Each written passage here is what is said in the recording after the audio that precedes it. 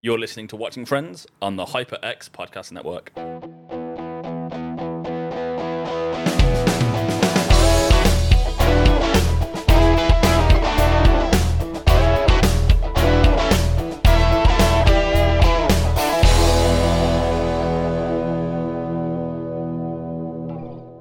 Welcome back to Watching Friends. We've made it to Season 3, Episode 1, the one with the Princess Leia fantasy.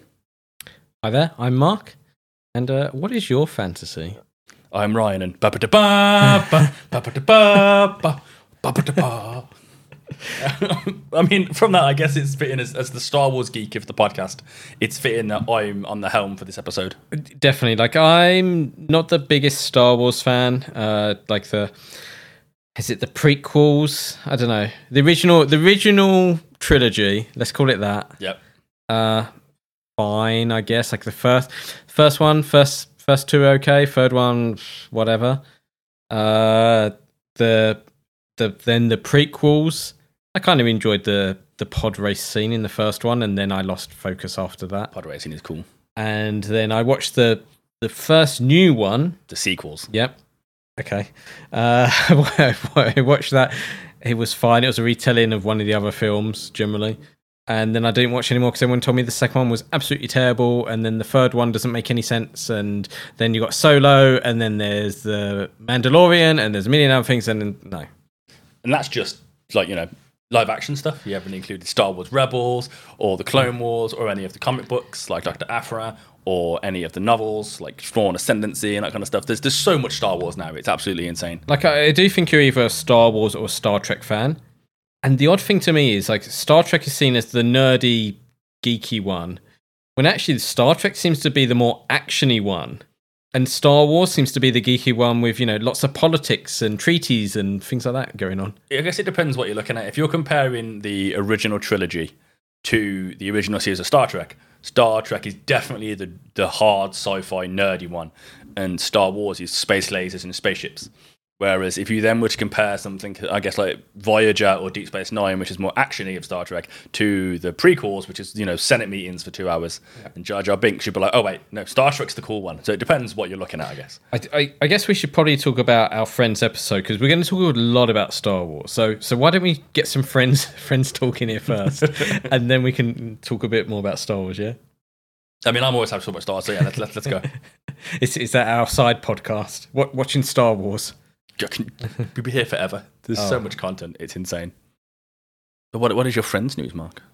Well, we dumped all our Friends news in the last episode because, little secret here, we do record multiple episodes in an afternoon because we're very busy and this isn't our full-time jobs, and the Patreon doesn't pay enough for us to quit our full-time jobs to do this by itself. So get your wallets out, fans.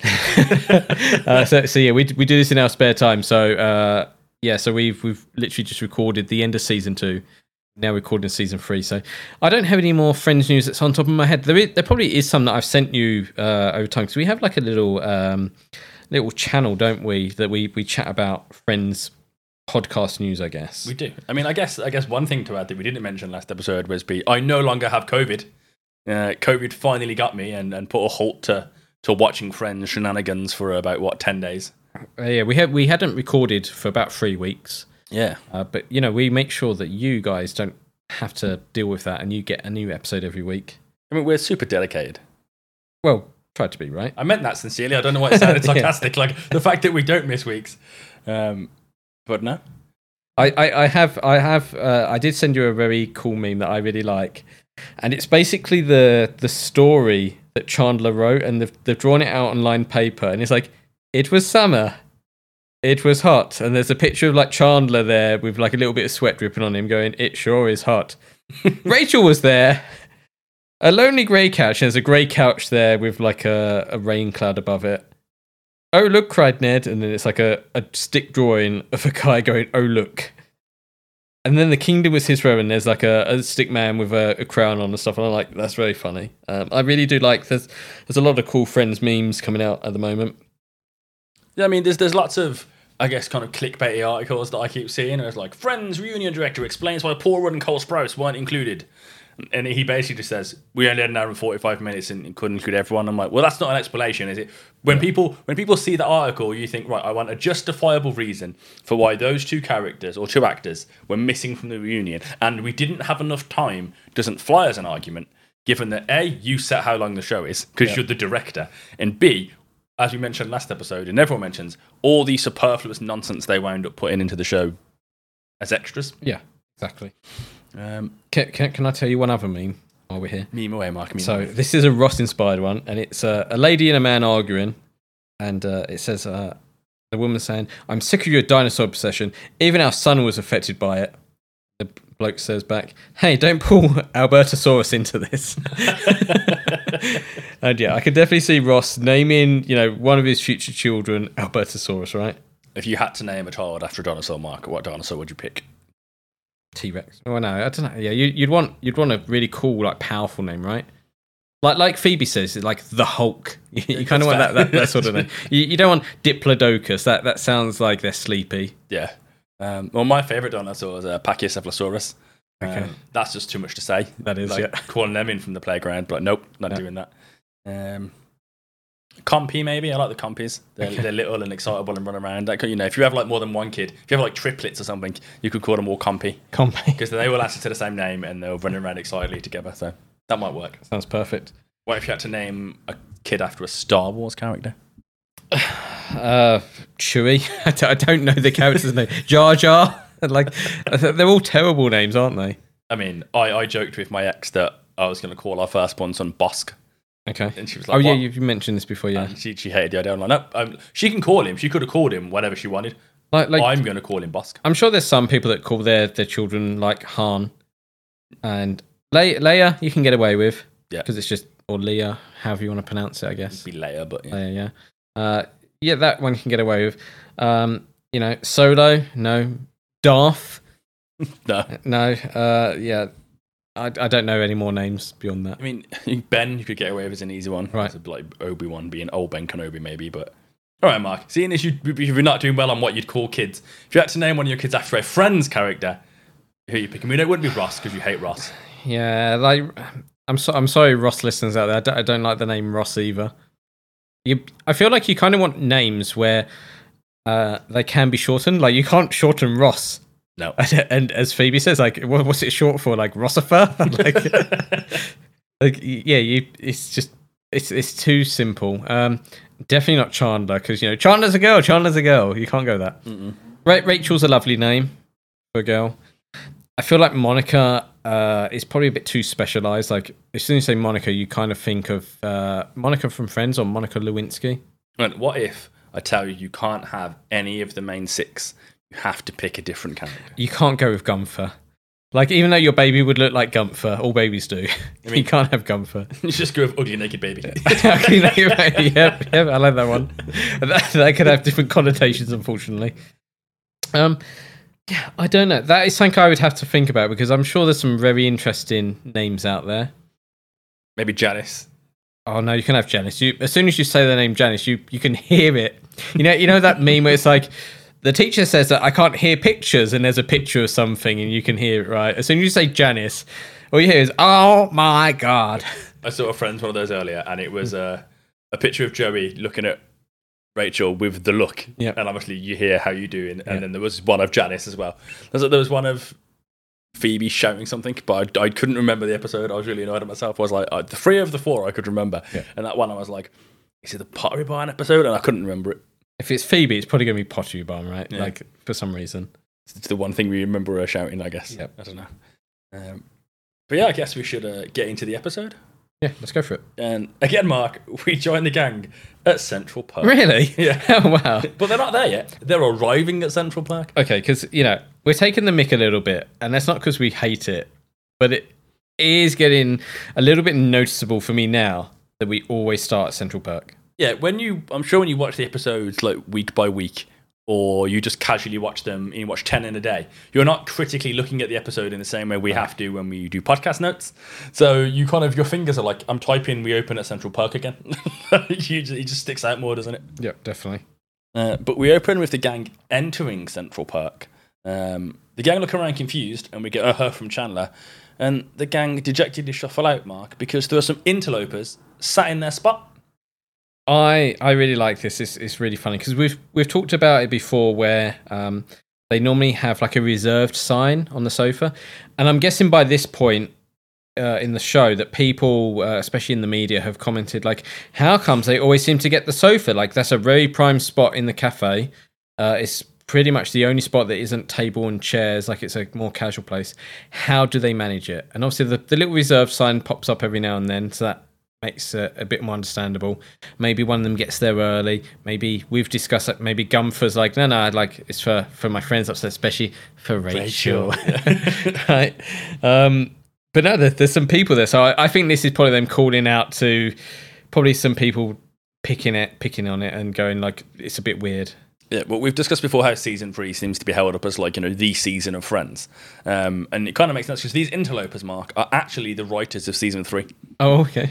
They're, I mean, I'd 100% write myself a cameo into the show if I was ever on something. Well, even if it was just like a rubbishy show, you'd kind of want to be part of it and on screen, right? So if it's a huge success like this is, you'd be like, I want to be on primetime TV for a moment. Yeah, it's not like I'd write myself into the main plot where it's like, suddenly this is Rachel's new love interest, and it's like, hi guys, it's me. But like sat around in Central Perk is a perfect cameo because no one's going to care unless they're big Friends fans, but you can always be like, oh yeah, I was in that. I mean, even Peter Jackson wrote himself into the Lord of the Rings. Yes. In Bree when he bites a carrot. Well, yeah, you want to like nudge at people and go, look, there's me, or there's my arm. Well, probably more than your arm, but yeah, you want to say there's me. There I am. There I am. But have you ever had a spot, Mark, the way the gang at Central Perk do? I guess so. Not really thinking about it too deeply, but there's certainly times where you'd be like, this is the kind of seat I pick. And I think that's like a human trait where when you first encounter something, especially say like driving or whatever, you're like, you pick a road, and once you've done it a couple of times, you're like, I don't need to explore anything else. You stay there. And you certainly, if you've got a cafe that you go to, once you've found the table that you use, if it's free, you generally just kind of go there because that's just a human trait to try and something new every time. But yeah, I can't think of anything in particular. I don't go to places often enough. I think so. Back in the day at Subside, which is a rock bar in Birmingham, it's moved location since. There was a particular spot we liked that was like in the back corner, behind the bar. Not actually behind the bar, but on the right hand side. Yeah. Okay. And that's where we like to sit. We just go there, and we had moments where we'd walk in and be like, oh, there's people in the place we like to sit. I used to like that area because it had like a nice area for the windows to look out of, where generally the rest of the bar you couldn't. Maybe I was one of those people before I knew you who had sat there and you'd be like, oh, how dare you? But I liked it because it was close enough to the bar that you didn't have to walk half around the quite large place to get there. And two, there weren't speakers directly above your head, so you could actually sit there and have a conversation, but still hear the music. And you could also watch the front to see who was coming into the place as well. Yeah, that was always fun. But yeah, that's something as close as I've got. But most places, like, as you said, I've not gone to regularly enough to kind of earn a spot. No. But then we get the credits.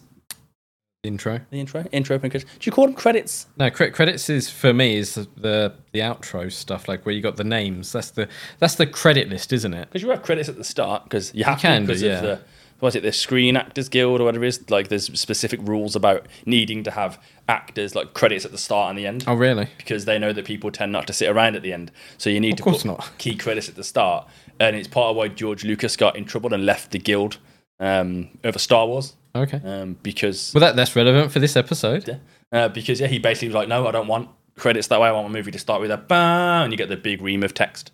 And then the movie starts. And that meant, well, you can't be part of the guild because you're not following our rules. And he was like, okay, then I'll just go make Star Wars. Okay. That's quite interesting. Yeah. No, I would call them the intro. The credits is normally the end, but yeah, it makes sense because obviously you got some names in there. I don't know. Maybe our audience can tell us.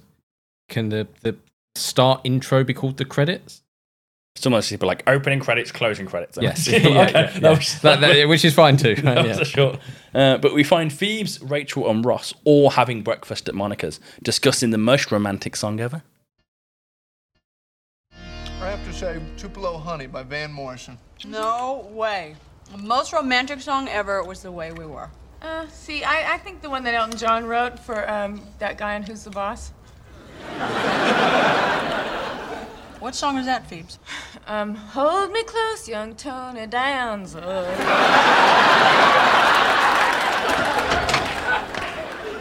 Hi, Monica. Hey, Ma. Hey, Mom. Oh my God. Has she slept at all? Nope.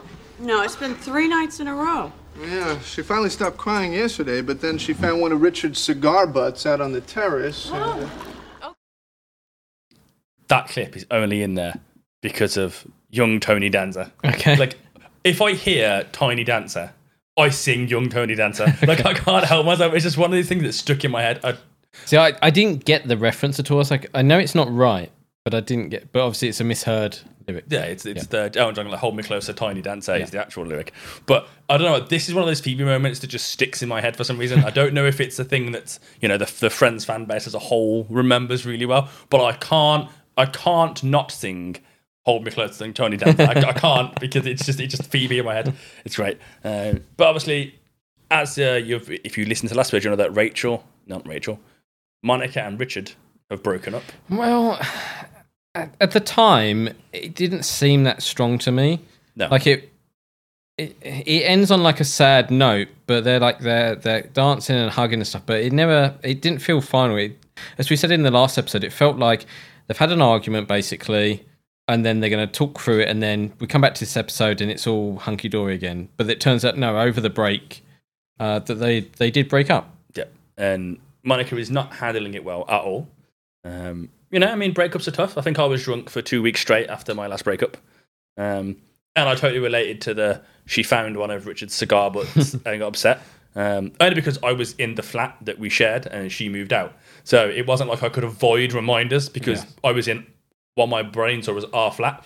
So I'd wake up and I'd be like, there's her dress. And he's like, drink again or whatever. But she's not handling it well, is she?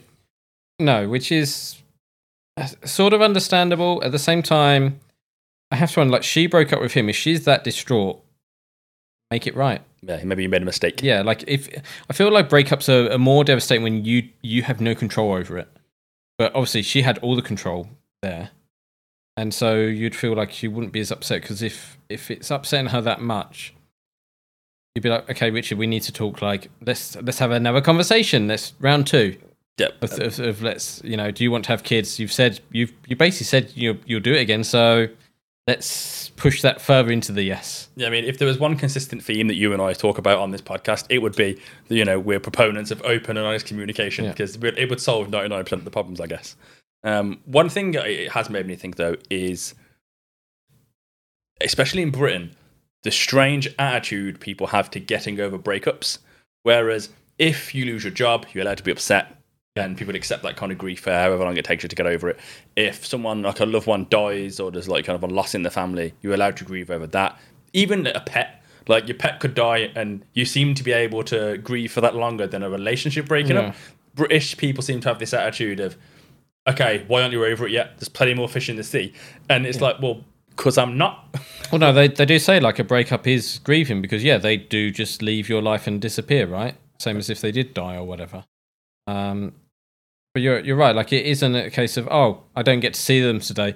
Oh well, another day, right? Like, there's more to it than that. Yeah, I mean, I think it's just a weird and I guess a British attitude in general, where it's like, well, don't stop whinging about heartache because we don't like talking about emotions, because it's an uncomfortable conversation, I suppose. Where if my pet dies, you can be like, oh, yeah, that's sad. They're a nice insert animal, whatever, and it's easy to try and comfort that person.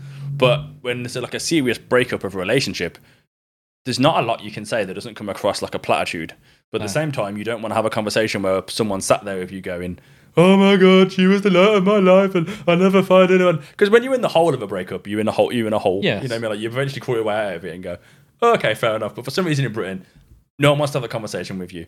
And you're not allowed to mourn breakups in the same way you're allowed to mourn other stuff. Yeah. And I find that strange. Although we do see it later on, especially like with Chandler, like the girls help him try to get out of his situation. But yeah, right now they're not being super helpful, Monica. They're just kind of trying to ignore it. Yeah, you get the sense that they've kind of had enough of it. Yeah. And I guess this, like you said, she broke up with him. So it's kind of like you're upset at what you caused. Yeah. So it's harder to have sympathy for someone when it's like, well, this is your fault. Yeah.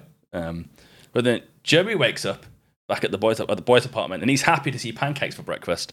But who made those pancakes, Mark? Find out. Morning. Morning. Hey, you made pancakes? Yeah, like there's any way I could ever do that. Monica and Rachel had syrup.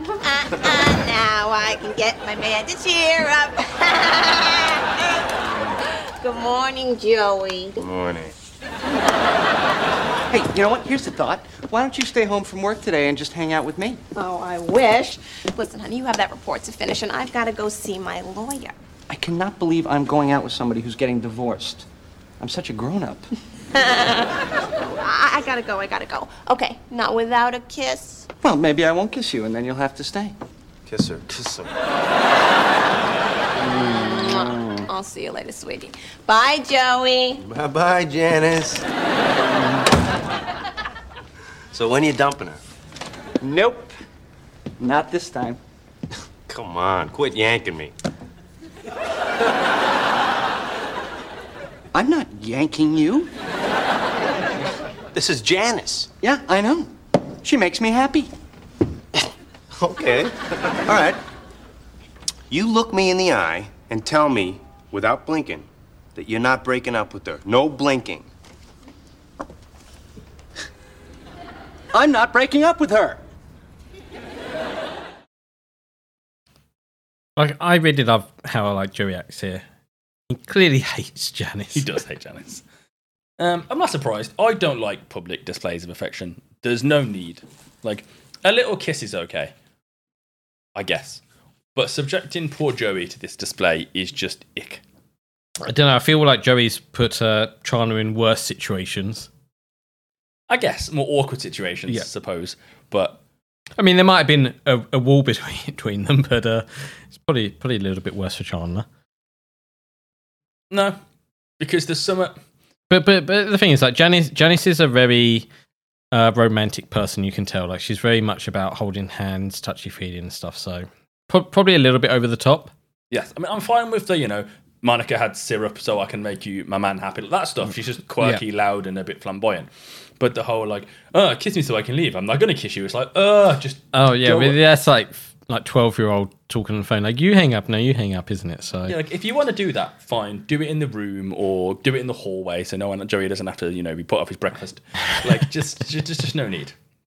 But back at Monica's, and she forlornly comes out of the bathroom, looking tragic in her bathrobe, clutching some of Richard's drain hair. is it Richard's though? Like, it could be anyone's by that point, right? Pretty much everyone uses that shower at some point. Yeah. But I mean, let's give Monica enough intelligence to say she recognises drain hair. Actually, yeah, she does clean it an awful lot, so it might be she cleaned it. Richard used the bathroom and she hadn't cleaned it before. She couldn't bear to get rid of the drain hair, and now it's occurred to her. Thankfully, Monica remembers that she's in fact Monica and drops the repulsive Richard hair in Ross's cereal. Well, yeah, because Ross is having cereal and he's like, take it away from me, which is like fine. Like, drain hair's gross. Yep. The way that she just chucks it right in the middle to ruin it. It's like watching like if you give a kid some food and they don't like it, instead of spitting it out in the hand, on the floor, anywhere, they come to your bowl to spit it right in the middle, all over the food, so you can't enjoy it either. I think it was absolutely brilliant the way she did that and just ruined Ross's breakfast accidentally. One thing I always hated growing up when I was a kid would be when there'd be like younger family members around, and I'd have like a Zap ice lol or something, and then like the toddler would appear, and the family would be like, "Oh, little toddler wants some ice lol," and I'm like, "He ain't got pocket money. Like this is my ice cream. Like, let him have some." I'm like, "I don't want to." Not because I'm against sharing, but he's not just going to take like one lick off the side or a little bite out of it. He's basically going to shove the whole thing in his mouth and dribble all over it. It's going to be like Beethoven the dog, isn't it? Just, ugh. So I ended up just going, you keep it, because I don't want it after they've dribbled all over my Zap. But still. But Monica actually realises that maybe something's wrong with her after, staring at some drain hair. What is wrong with me? You need to get some sleep. I need to get some Richard. Monica, you broke up with him for a reason. I know. I'm just so tired of missing him. I'm tired of wondering why he hasn't called. Why hasn't he called? Maybe because you told him not to? What are you, the memory woman? They're not breaking up. Chandler and Janice, they're not breaking up. He didn't blink or anything. Well, you know, I'm not surprised. I mean, if you've seen them together, they're really cute. Cute? This is Janice. You remember Janice? Yes, Joey, I remember. She's annoying, but you know what? She's his girlfriend now. I mean, what can we do? There you go. That's the spirit I'm looking for. What can we do? Huh? All right, who's first? Huh? Ross? Well, I'm thinking Chandler's our friend and Janice makes him happy. So I say we all just be adult about it and accept her. Yeah, we'll call that Plan B, all right? You know, it's kind of funny. I always say Joey's the best friend and does all the nice things for everyone. And this time he's actually being quite horrible. Like, he's like, hey, how can we break up Janice and Chandler? And everyone else is like jumping to their defense. They're like, no, just, they're happy. Like, leave them to it. Leave them be. It's kind of like a weirdness. Like, and in some ways you could always argue Joey's not being mean. He's actually helping out his friend. He knows exactly how it's going to go. He's been there before multiple times with Chandler and Janice. So he's like looking out for his friend. No, that's you having some Joey bias going on. He's purely selfishly motivated. He can't stand Janice. Now, admittedly, out of the gang, he's exposed to Janice the most, obviously second to Chandler. Yep. You know, she's always at his apartment, does syrup songs in the morning. Oh, and what you would hear through the bedroom, like I wouldn't want to hear. Yeah, no, thank you. So yeah, he's being out of line, to be fair. Everyone else has been nice and mature about it. Yep. They've been like, well, plus, you know, give her a chance. Maybe she'll grow or change, but... Yeah, I don't think Janice is that annoying. Like, I feel like, especially on the show, she comes across and does little things here and there that you're like, oh, that is annoying. But probably just talking to her about normal stuff, she's probably fine. Yeah, and for a change, Ross is somehow the best person here. Yes. Because Rachel's like, oh, they're cute, should just get over it type thing. But, like, you know, she agrees that Janice is a nightmare. Whereas Ross is just, we should just let him be happy and accept her, not it. Her. He's actively promoting the idea with him accepting Janice into the group the same way the group did Richard, potentially. Well, he's like, you know, Chandler's our friend, like, gotta be there for him, even if it annoys us. So yeah, like Ross is good in this. Well, that begs the question mark. Have you ever hated a friend's partner? I don't know if hated is the right word. It's probably a bit strong, but there's probably partners that you don't get on with for various reasons. Fair. Either because, you know, they are just terrible people and you're just like, I don't really want to be around them. Or generally the case is they're not invested in getting to know you.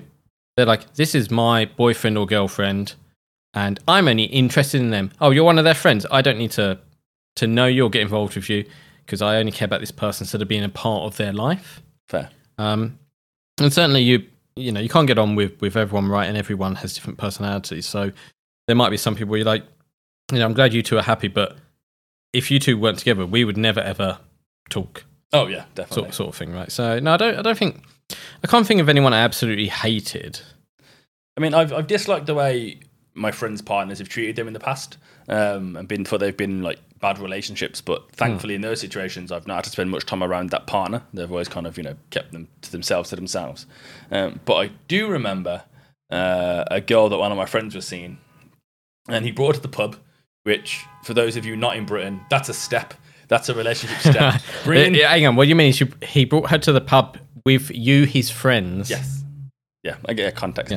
Yeah, so he brought the girl he was dating to the group at the pub, which I guess in British is like the step before meeting parents. Like you meet friends, yes, and then maybe you meet parents, but bringing a girl or a partner to meet your friends at the pub is a big deal. It's seen as like more official. Like this is actually the person I'm dating. They exist. They're not a secret anymore. Yep. You can interact with them. And remember all those fantastic, wonderful, nice things I said that they were. You're going to see if I was lying right now. Yeah. I mean, especially if it's the regular pub. If it's a pub, smaller step. If it's the pub, big step. Like I was dating a girl and I met a bunch of her friends for the first time at a bar, and they told it off and we got chatting, and I wasn't really sure where it was going or what their opinion of me was. And her friend went, well, she must like you because she don't bring anyone here. And it was like you've passed some kind of, I've passed the test I didn't know I was taking, essentially. And I was like, get in, yeah, exciting. But back to this girl at the pub that was brought along by a friend. She was devoutly Christian. I'm not.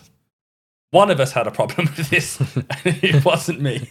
So she starts going on about morals and values, and she poses a question to the group. And I'm sure in her mind, this was a way of kind of, it's a group conversation that everyone will get involved in. Except it didn't pan out that way. She said, if someone was trying to kill you, and the only way to stop them was to kill them, would you take their life? Which is one of those weekend questions that people ask, which is, if you had £1 million, but every time you spent the money, someone around the world died, would you spend it? Like those stupid kind of questions that for like drunk people to kind of bat around. Or I think that the modern one right now is, what is there more of, wheels or doors? Or 1,000 lions, a billion lions, could they destroy the sun? Like, it's one of those sort of questions, stupid questions. But ordinarily, those stupid questions, though, are somewhat comedic in nature. So you'd be like, right, you can have £1 million, but every time you blink, you fart. It's supposed to encourage a comical conversation. Yeah. Asking me if I'd kill someone if they're trying to kill me isn't particularly light-hearted. But I naturally responded without skipping a beat of, yes. And she was appalled by this. And I don't mean she was mildly put out that I was so flippant. She was literally stunned and shocked. And she was like, oh, well, you must think that your life holds more value than their life. And I'm like, well, yeah, to me it does. To like everyone at this table it does. To my family it does. Like I didn't understand why to her it was a complex question. No, especially as the person trying to murder you has come at you and put you in that situation and you're defending yourself. Yeah, we've not willingly entered into like knife fight UFC. No. Like I'm being attacked here. Of course, I'm going to defend myself. And I'd like to think that you, as my podcast host, would be more upset if I got murdered than the person trying to murder me. It's not even that. If I wouldn't think the person who's trying to murder you, who actively went out and did that, I don't think their life is worth more than you, the person who was just doing their day and got attacked by them. Yeah, and then has to kill them to stop them. Exactly. Like they're putting me in an awful position. But she did not like this response and started lecturing me about like the worth of my life and how one life is worth the same in God's eyes. And I was like, well, then he needs to get better glasses because that's ridiculous. You can't be like murderers are worth the same as not murderers. We didn't see her again. Yeah, it's kind of interesting because knowing like the friends that you have and everything, it's interesting that person was kind of in that situation. Like if you had lots of Christian related friends, you'd be like, okay, I can see why my Christian friends are dating a girl who's very deeply religious and into this, right? Same way, you describe yourself as maybe a metalhead. If you dated a girl who was gothic or had loads of tattoos and that, I could go, yeah, I could totally understand why she's like with you. But based on what I know about you, it's interesting how she even ended up in this situation to begin with. Yeah, I mean, I'm more than happy to have a conversation about theology with anyone. It was just, to me, this was a stupid example. Like, if you were going to have a conversation with me about it, fine, but this was just really antagonistic. And I was like, well, why? It was more her reaction, to be fair. Like, I gave her an answer, and it was just very intently, I'm wrong, and she's going to tell me why I'm wrong. It almost reminds me of people that you meet out of uni or in uni, where they suddenly become very political and very emotional about their thoughts and opinions on things, and like to have debates with new people they've met. And it's like, you don't need to have that with someone you've just met. Yeah. I mean, if there'd been like the 9th time we'd met her and they'd been dating for months, it may have been an entirely different tone. But just to turn up and just start that, I mean, the person who brought her was just kind of sat there with their head in their hands the whole time being like, oh my God. But no, luckily I've never actively tried to break people up. But you can meet people and go, well, okay, you're dating, but clearly me and them would never get on in a million years. And that is like a trope in films where you have like the two people that meet and they hate each other, but oh no, they get to know each other and then something happens and they get together, sort of thing. So yeah, I can definitely see why you might see some relationships and you're like, I don't like the person you're dating. I can see why you do, but me and them would never ever get on. It is I guess a big worry, I guess, in what can be in relationships where you want your friends to like your partner because you're like, well, I don't particularly want to have to be in a situation where I'm expected to choose between the two. But that's not why we're here. We're here to talk about friends. Bit of a tangent. What else is new? But we then join Ross and Rachel in bed. And Rachel is reading and Ross is making notes. Confession time. I thought he was writing an army list. An army list? Yeah, and then I realised that Ross doesn't play Warhammer. But because he had like a notepad and a pencil and something else was looking in, I was like, I just want an army list. And immediately I'd been doing that about 10 minutes before, so maybe that's why I initially thought it. But I was like, Ross is on an army list. No, Ross doesn't do Warhammer. Do you know what? If we was a book, we would have a big asterisk here right now, and there would be a paragraph or pages of explaining this tangent of what an army list is, what Warhammer is, the geekiness of it all. Because, like, I just thought he's writing down notes, probably, something to do with work or whatever. Like that makes way more sense. Yeah, you went way off with that one, right? But she has some questions for Ross. Honey, I was wondering, do you still have that Navy uniform? No, I had to return it to the costume place. I think I have an old band uniform from high school. You remember not having sex in high school, right? Yeah.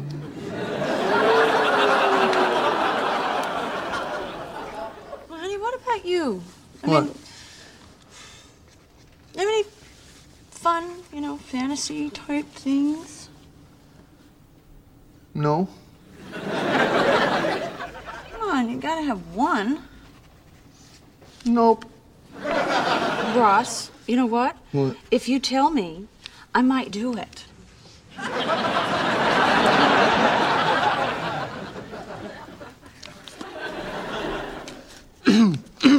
Okay.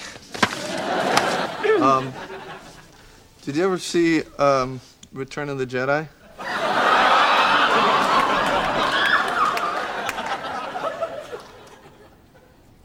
Yeah. Do you remember the scene with Jabba the Hutt? Well, Jabba had as his prisoner Princess Leia. Princess Leia was wearing this gold bikini thing. It was pretty cool. So Ryan, I think you don't know how many seasons of Friends there are. A few other Friends facts, but I think this is like your go-to. You know everything about this moment, and you can fill us in on everything. I'm ready to hear it. Right, so everyone fancies Leia. Like, if you're a boy of a certain age, you grew up fancying Princess Leia. Right, I'm going to pause you there for just 1 second. I was going to talk about this earlier with Star Wars. That yes, like people who like Star Wars probably were a certain age.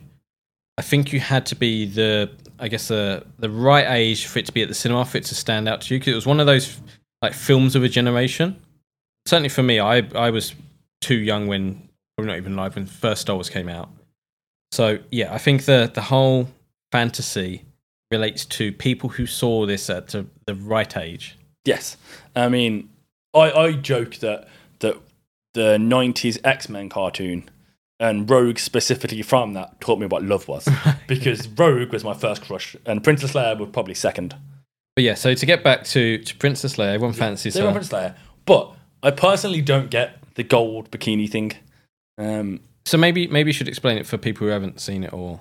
So essentially, pretty much like Ross says in the clip, Leia's in essentially a gold bikini after she's been captured by Jabba, but she's much sexier in her standard robes in like A New Hope, like the white outfit, or in her like snazzy Endor military getup. I just don't get the bikini thing. Maybe it's the whole chained against her or slave to a giant slug that puts me off. Yes. Which, we have more Star Wars fact, is in the movie, there were several people in Jabba, the puppet, operating it. That's before the special editions where it got replaced with CGI, right? Well, this shot's the same anyway. Oh, is it? Because Okay. Jabba's the big slug by the time he gets to Jedi anyway. And Carrie Fisher has to climb over his tail to strangle him with a chain to break free. Except there was I don't know what the politically correct term would be, a short person, a dwarf. I think a dwarf is was operating the tail, and Carrie Fisher had big high heels on, and not realizing where she was putting her foot, she stood on the dwarf's head while he was operating the tail and just like stabbed him with the heel. And then she chokes Jabba, and then R2 helps her break free, and then she disappears and she's fine. But the gold bikini thing, I don't get. Having a crush on Princess Leia and fancy Princess Leia, 100%. I'm with you, right, like all the way. So when did Star Wars come out? 77. Okay, yeah, I definitely wasn't born. It kind of reminds me of like James Bond, because like James Bond had like a fascination with gold, and covering women in like gold and stuff like that. I wonder if it's like just a sign of the times, like that sort of kind of sexiness, and gold was seen as a sexy thing. I don't know. Maybe I'm overthinking it, or maybe George Ryan overthought it subconsciously. But to me, there was nothing sexy about her being chained up against her will. But I guess that's a bit of a submissive thing, perhaps. I don't know. I mean, I've never been attracted to what I would consider weak women. Yeah. I've always hence rogue. Always like strong women. Maybe, but I mean, again, I would have been a kid when I saw this, so I very much doubt childhood Ryan was like, oh no, she's chained up against her will and it's oppressive. Yeah. I just don't. The gold bikini didn't do it for me. I thought Leia was much more attractive in a standard A New Hope getup than she was in a gold bikini. I think even now, like if you watched it, I feel people probably feel the same way, because younger people don't think of Leia like this, and they certainly have watched these films because of the renewed interest, right? Yeah. It probably is a very generational thing. Back in the mid-70s, having a woman in a bikini on film maybe was kind of quite new and fresh, whereas, you just have to open Instagram and you've got a million attractive people right in front of you. So it might just be that it's very much of its time. I guess. I mean, Ross mentions that, she breaks free and is a badass and stuff. And it's like, well, she's a feisty badass for the entire Star Wars series. Like, she's a badass at the start of A New Hope. Yeah. So if Leia being a badass is, equal sexy, you don't need to wait for her to be chained up in a gold bikini to get that, because she's Leia. It might just be it's because it's quite an iconic look. Certainly like the way she does her hair, which looks like a not hot cross bun, but the swirly buns. Yep. Is just iconic for the series. Nowhere else does that. If you did that hairstyle, everyone just instantly goes Star Wars. So maybe it is just, it's a very particular look that's quite striking, I guess. But it's not Ryan or Mark's fantasy. No, it's Ross's fantasy. So he likes his gold bikini. So that's what he wants. I did like how Rachel is clearly trying to get his attention, and he's got no attention. And she's able to do the woman thing, which I'm extremely jealous of where she's like, so I'm going to talk to you about something, and you're instantly going to stop because you're now interested in what I'm talking about.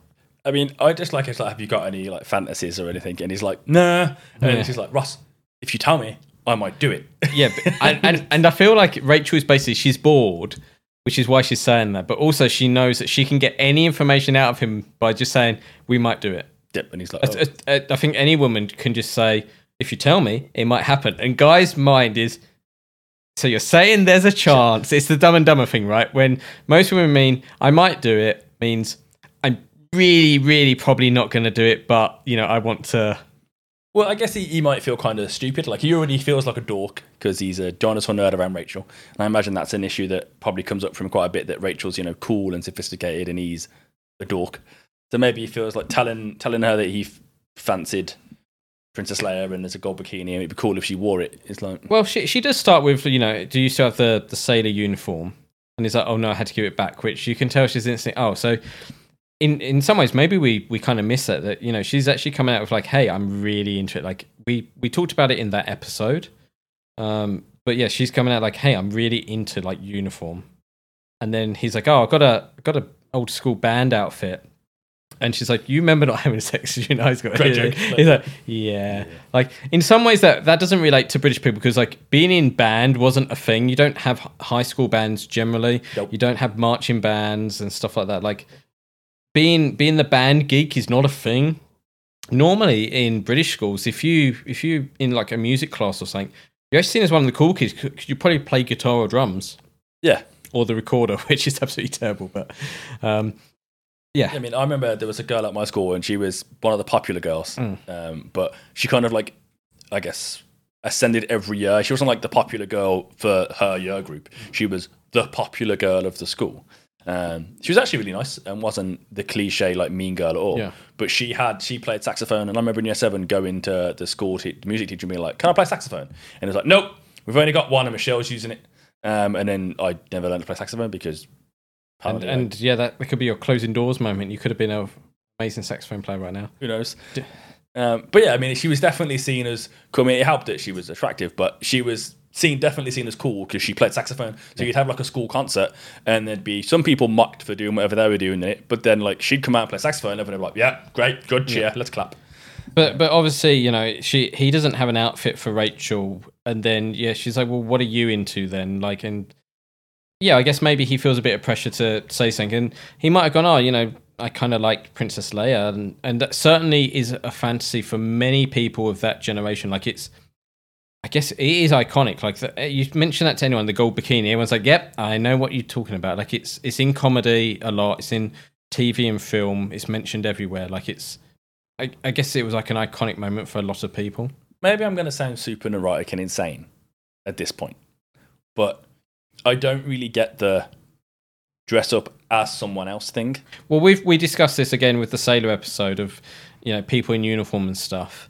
Well, I think it's different in Ross wearing a uniform. Rachel's fantasy could just be Ross is like a Navy guy, and he's like, look at the outfit. He looks good in the clothes. Yes. But in Rachel's mind, I would imagine the fantasy was Ross is now a like cool army person or military person, and he's going to sweep me off his feet. Well, he's it's authority, dashing, isn't it? Yeah, and we're going to go do whatever we do. Whereas put on this iconic outfit that Princess Leia wears isn't about Rachel at all. It's entirely about Ross and his Leia affection. So I'd be a bit like, that's not about me though, is it? That's about someone else. Maybe. It might be, you know, he likes the look of Leia and would like to see Rachel looking like that, which is the same as Rachel wanting to see Ross look like an army guy or whatever, right? Navy guy. But it could also be, you know, his fantasy is, you know, Rachel, I want to see you have like bit of feistiness and power, or it might even be the other way of like, oh, Leia, you're all tied up. Don't worry, Han Solo is here to come and save you, and it's Ross saving her. Like, who knows what Ross's actual fantasy is? Yeah, I suppose I don't really get that. I don't know. Maybe I'm over-examining things. I think so. Yeah, I feel like if someone said to me, Ryan, can you dress up as someone else? I'd be like, what? Yeah, I guess it comes down to personal preference, right? Like, some people are really into like the cosplay and dress up and whatever in their lives, whether it's sexual or not. And other people are like, I don't get it. No, it's kind of like lingerie. Like, I don't really. No, I don't understand it either. Like, so, look what I bought. It's in the way. Yeah, and you know, sometimes lingerie doesn't even look nice. You're like, oh, that just looks like an old doily you've got there. But I mean, it's like a good trailer, isn't it? Yeah. Like, lingerie is a great trailer, but all you really care about is seeing the movie. Yeah. Yeah. Like, clothes can be weird. It's the same with like corsets for me. Like, you see that, and I'm like, I don't quite get the appeal of corsets. And sometimes it depends on who's wearing them. And same with, like, you know, other people wearing clothes. Like, some clothes look better on some people than others. But yeah, I've never understood kind of these sorts of fantasies and stuff. So, and Rossnet doesn't really ever go into what it is beyond the Leia. And it might just be, oh, I quite fancied Leia then. So he's come out with an answer, and then he's had to dig deeper to, I guess, satisfy like Rachel wanting to please him, I guess. I mean, maybe I'm just prone to overthinking things. It would definitely be a track record of that on the podcast. Yep, definitely. But Rachel has a chat to Phoebes about Princess Leia and the gold bikini, and it's definitely something Phoebes has heard of before and something she's done before. And said, oh, you know, that was cool. But then Ross joins Rachel at Central Park with Monica. He found her deliriously staring at a parking meter. And Phoebe currently can't see Ross as he's bent down, picking some stuff out of a bag. But then she makes a joke about strong Ross Skywalker. And of course, Ross overhears, and he's not impressed. Yeah, I can't wait to get to, I guess, the next bit of what's going to happen with this. Okay. But then we join back at the boys' apartment, and Chandler gets home with an offer for Joey. All right, listen, I got 3 tickets to the Rangers tonight. What do you say?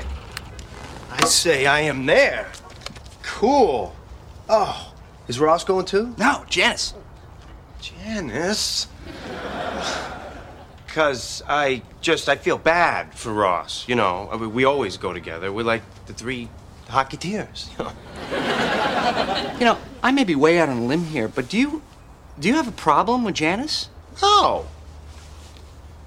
Yes. Oh, God, how do I say this? Hi. You know the girl from the Greek restaurant with the hair? Ooh, that girl that I hate? Ugh, she drives me crazy. Ugh. Oh. Look, I don't hate Janice. She's just a lot to take, you know? Well, there you go. Oh, hey, come on, man. Don't look at me like that. She used to drive you nuts before, too, remember? Yeah, well, I'm crazy about her now. I think this could be the real thing. Capital R, capital T. Don't worry, those are the right letters. Look, what do you want me to say? I want you to say that you like her. I can't. It's like this chemical thing, you know? Every time she starts laughing, I just want to pull my arm off just so I have something to throw at her. Thanks for trying. Honesty isn't always the best policy. I mean, not when you want to, dismember yourself to launch them at somebody. Like, I know he's like trying to use like ghoulish humor to kind of make up for it a little bit. But yeah, like, I get it, because Joey has to deal with her the whole time. If it was Chandler dating Janice and they lived somewhere else, fine.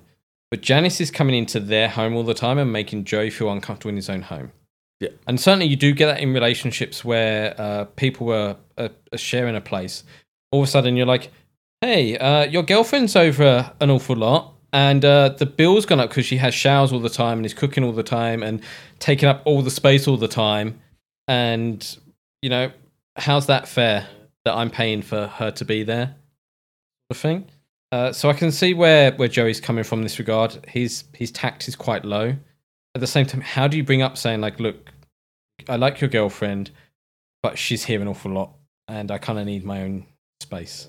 I mean, I guess it's one of those things where if you phrased it like that, I wouldn't be upset. If you were like, Ryan, she's always here, like, I need some, like, can she be here less? Yeah. I don't know. What? I'd probably be like, all right, fair enough. We'll spend more time at ours. Like, it's... I feel like that's just you, really. I feel like most people would take offense to that and be like, well, I love my girlfriend, so why don't you? I mean, I'd probably be like upset. I'd be like, oh, Mark doesn't like my girlfriend, so that's not nice. But at the same time, it's your apartment too. Like, I can't enforce, her on you because you like you said, you live there. Like, well, as I've told you before, like living with friends or even just strangers is always weird because you have different ideals, I guess, and things they do just annoy you. Yeah. So same when, working in an office and someone comes in and puts mackerel in the microwave every lunchtime and you're like, don't do it, it stinks. Yeah. But they love mackerel, so they eat it, right? So I kind of get Joey here. Like, yeah, Joey is right. Chandler also found her annoying. So Chandler should kind of understand where Joey's coming from. I don't kind of get where Chandler's got this kind of, he thinks she might be the one thing from that he didn't have before. I don't know. Maybe it's the whole he got to know a different side to her on the web chat. Yes, yeah, definitely, yeah. And then things are different this time. Things may just feel different sometimes. Yeah, it's a timing thing, isn't it? Well, she's been married. Maybe she's calmed down a bit and not buying socks with, famous cartoon characters on. Bullwinkle. Yeah. But yeah, I do kind of see where Chandler's coming from in the sense of it doesn't feel like Joey's trying. I mean, all we've seen in the episode is Janice being slightly annoying at breakfast, and now he's been offered Rangers tickets. Now, I'd be more upset that I was offered Rangers tickets than that Janice was going to be there. I mean, hey, she made pancakes. They're nice. Like, okay, she's got an annoying voice. She's got like annoying tics of like her laugh and the oh my god and whatever. But I'm sure, I feel like it's just a clash of personalities. Like, Joey's quite chill, whereas Janice is probably quite high energy. And yeah, Joey needs to try harder, right, to just ignore it or remove himself from the situation a bit. Yeah, it's fair. I do kind of think that Chandler's got a right to be annoyed, yes, given how little effort we've seen Joey make. But then Ross and Rachel get home, and of course, Ross is complaining. How could you have told her? Ross, I didn't think it would be that big a deal. Oh, she didn't think it would be that big a deal. Okay, who are you talking to when you do that? Look, that was supposed to be like a private, personal thing between us. Okay, Ross, Phoebe is my girlfriend, okay? We tell each other everything, I mean, come on, guys do the same thing. I mean, what about that locker room stuff? That's different, okay? That's like who dated a stripper or who did it on the back of the Staten Island ferry. Both of those, Joey? Yeah. But you don't talk about, like, your girlfriend and the intimate stuff you do with her. Not even with your best friend? No. That is so sad. You're missing out on so much, Ross. I mean, the bonding and the sharing, and knowing that someone else is going through the same thing you are. Huh. So what, you tell each other everything? Pretty much. Did you talk about the night of 5 times? Do you tell people about the night of 5 times? Honey, yeah, that was with Carol. I know, but it's still worth mentioning, I think. I mean, okay, the night of 5 times. I don't know why Rachel knows that story. Well, Ross is clearly proud of it. He must have told them before at some point, right? And just keeps on bringing it up before he's been with her. Yeah, I've got to love the differences between men and women here.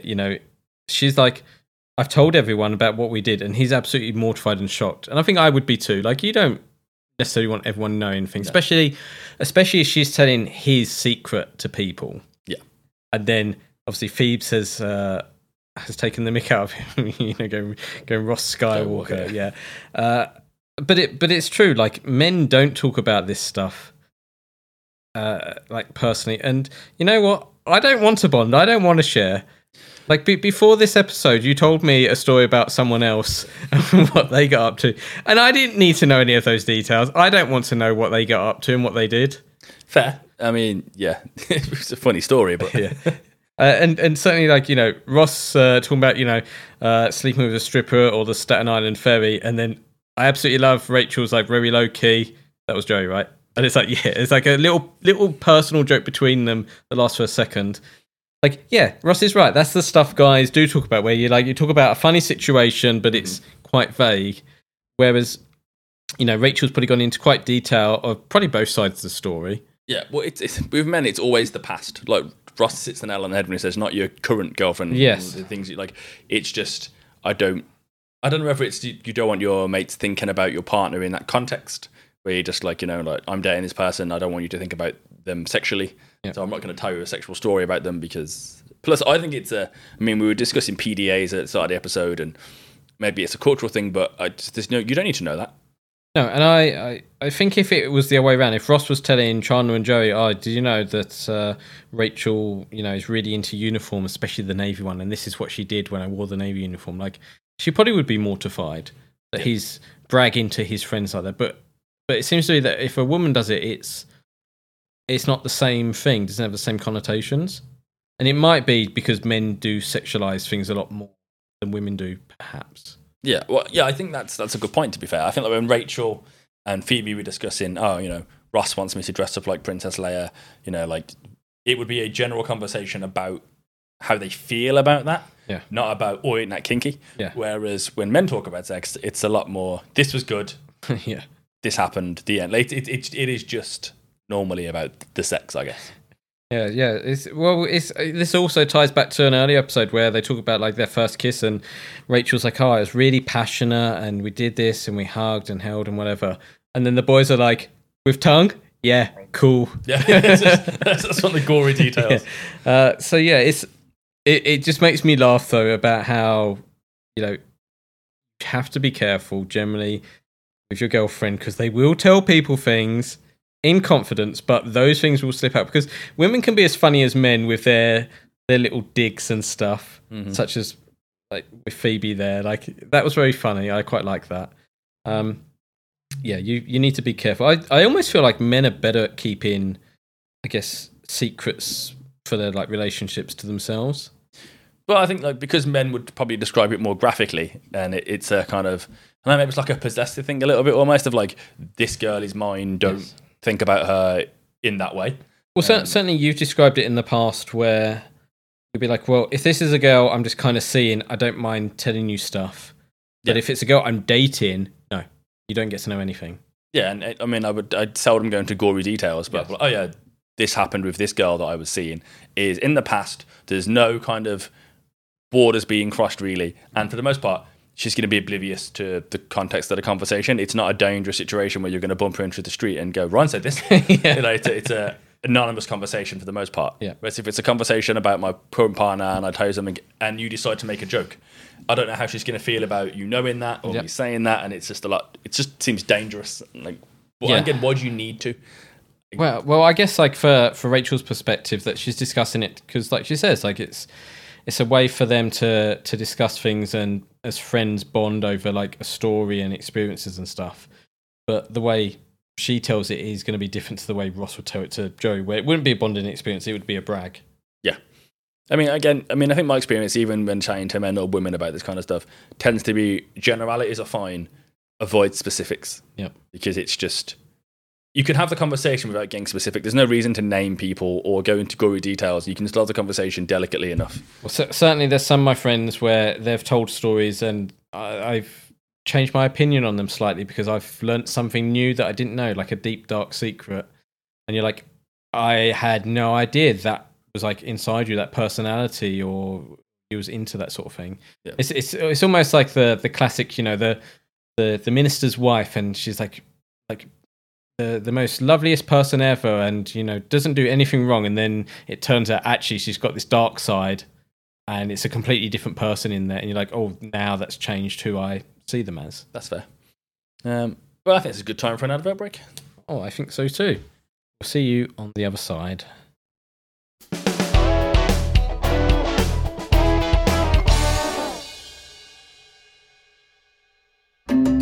Fight inflation the old-fashioned way, by spending less money. Check out the HyperX store at Amazon.com to find great Prime Day deals on July 12th and 13th. Stock up on new gaming gear so you'll be equipped for the new launches and content drops. Mark your calendars and set your alarms. Deals like this won't stick around long.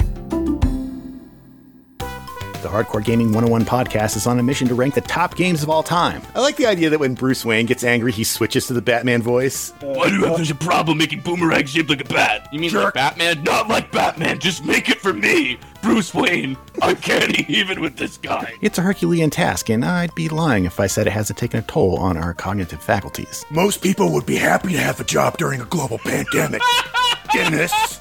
Hardcore Gaming 101, twice a week, every week, right here on the HyperX Podcast Network.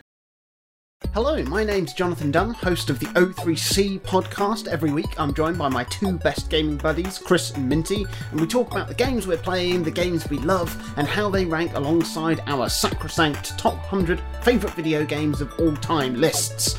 Deep dives into gaming mechanics, history and lore abound, all topped off with lashings of irreverent dry British wit, witterings and wisdom. For details on the show and more, head to o3c.games and tune in every Monday on the HyperX Podcast Network.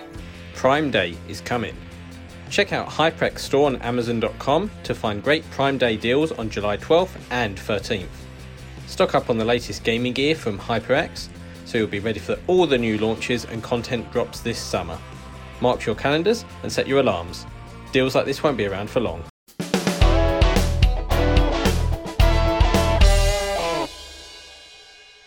Welcome back. To slightly touch on what we were chatting about before the break, even though Ross is upset, he kind of handles this well. He does, yeah. He doesn't get angry and shouty like you kind of normally see from him. We don't get Red Ross. No. And then, you know, he seems to... I think he for a change, he listens to what Rachel's saying and actually tries to understand what Rachel's saying. And Rachel's... I guess this is because she doesn't understand that men don't talk about this stuff. She's not done it maliciously. So Ross is kind of like, oh, okay, I understand what happened. Yeah. But yeah, I wanted to touch on the fact that I actually, for once, impressed with how Ross handled the situation instead of being a giant dork. Ross is growing. And I've said this before, like, you always bring up my hatred of Ross. And I always say... No, he gets better as things go on. And yeah, Ross definitely does grow, and that's, you know, great writing. Yeah. Well, we're big champions of honest and open communication on this show, and Ross and Rachel have just had some. But now it's time for Janice and Joey to do it. So, I hear you hate me. I never said hate. I was very careful about that. A little birdie told me something about you wanting to rip your arm off and throw it at me. And you got hate from that? You're taking a big leap there. All right, fine. We have got to do something about our little situation here, Joey. So, this is my idea. You and me spending some quality time together. But what does that... For Chandler! Okay, I'm in. Okay, all right, this is what we're gonna call it. Joey and Janice's Day of Fun! Does it have to be a whole day? Yes, because that's how long it takes to love me. Yeah, I know. I sleep in the next room. That's my joke. My joke. My joke. It's so horribly like inappropriate, but I like how Janice is like, it takes a whole day to love me, and it's like, okay, that's funny in itself. Yeah. And then just shows like, yeah, I hear it from, and then oh my god, I get all these images in my head I don't want to have. Oh my god. Yeah. I find it weird that Chandler has said this to Janice, because I feel like I would want to protect her from this. And not be like, hey, my roommate really hates you. He wants to rip his arm off and throw it at you. He hates you that much.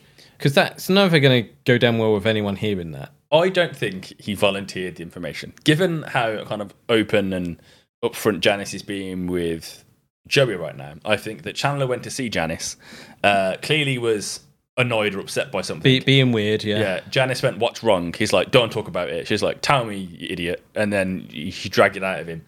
And then once Chandler started telling the story, he got Chandler about it, and it just kind of all of it came out instead of like a filtered version to protect Janice. And then I absolutely love that Janice does this. Well, yeah, she's not angry or upset.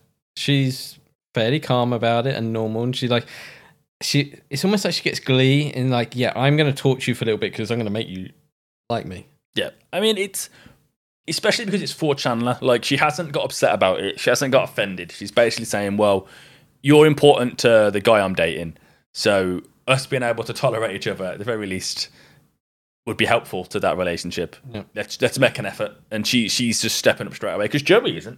Everyone talks about how Joey's the best friend, but right now Janice is being the best. Yeah, because even right now he's like, does it have to be a whole day? Like, yeah, he's not trying, is he? So, no, but I do love how Maggie really delivers. Yes, because that's how long it takes. It's Yeah. it's so charming. Like I absolutely love Janice. What's not to like about Janice? Janice is ace. Yeah, definitely. I mean, there's the mattress king, but we don't know about that. I mean, yes, you can go. She's got an annoying voice and she has annoying phrases, but that's the TV show. Like I said earlier, if you just probably spoke to her normally, I feel like she'd be fine to talk to. Yeah, like she's very loud. She's just a very loud character. Mm-hmm. And she probably does calm down, and maybe there's like some nervousness or shyness there or whatever.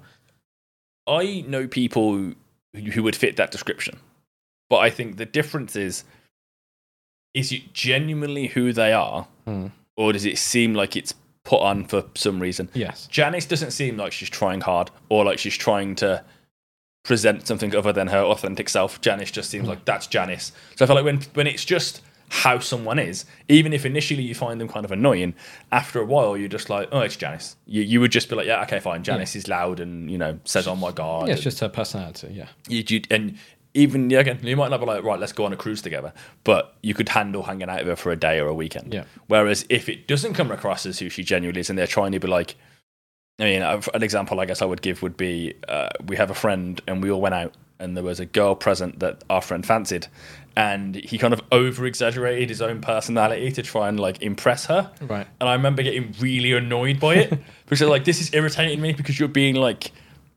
hyper you. I almost said their name. You're being hyper you, and that's not who you are. Yeah. And it was just like, stop it. Like if anything's going to happen between you and this person, like why have you put on a very posh British accent all of a sudden? Yeah, I just like I'm sure people change around people they like. You jokes you might tell are different, or your tone, or whatever.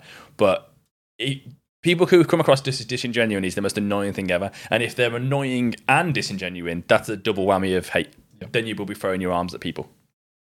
But yeah, we're back at Central Perk, and we've got more sad, crying, mopey Monica. Now, Mark, be honest with me. Was I this bad? Okay, we're gonna have to talk now, right? No, like I felt like you dealt with it almost too well in some ways. Like, that would be the jokes I'm getting. Yeah, exactly right. I think it's too personal to discuss on a podcast of this nature. But no, you weren't like this. Like, and certainly not like how Chandler acts. Like, you know, I'm quite sad we didn't have phase 3 where we go to the strip bar, strip club, right? That never happened. We didn't have you in, you know, maternity pants because you gave up, sort of thing. You were still washing yourself, I think. Yeah. So no, you wasn't like this, thankfully. I mean, I know I didn't order Civil War VHSs. No. Although, like, Monica isn't so upset that she'll miss taking a Papa as her brother as the girls walk out of Central Park, as she mentions going to a galaxy far, far away.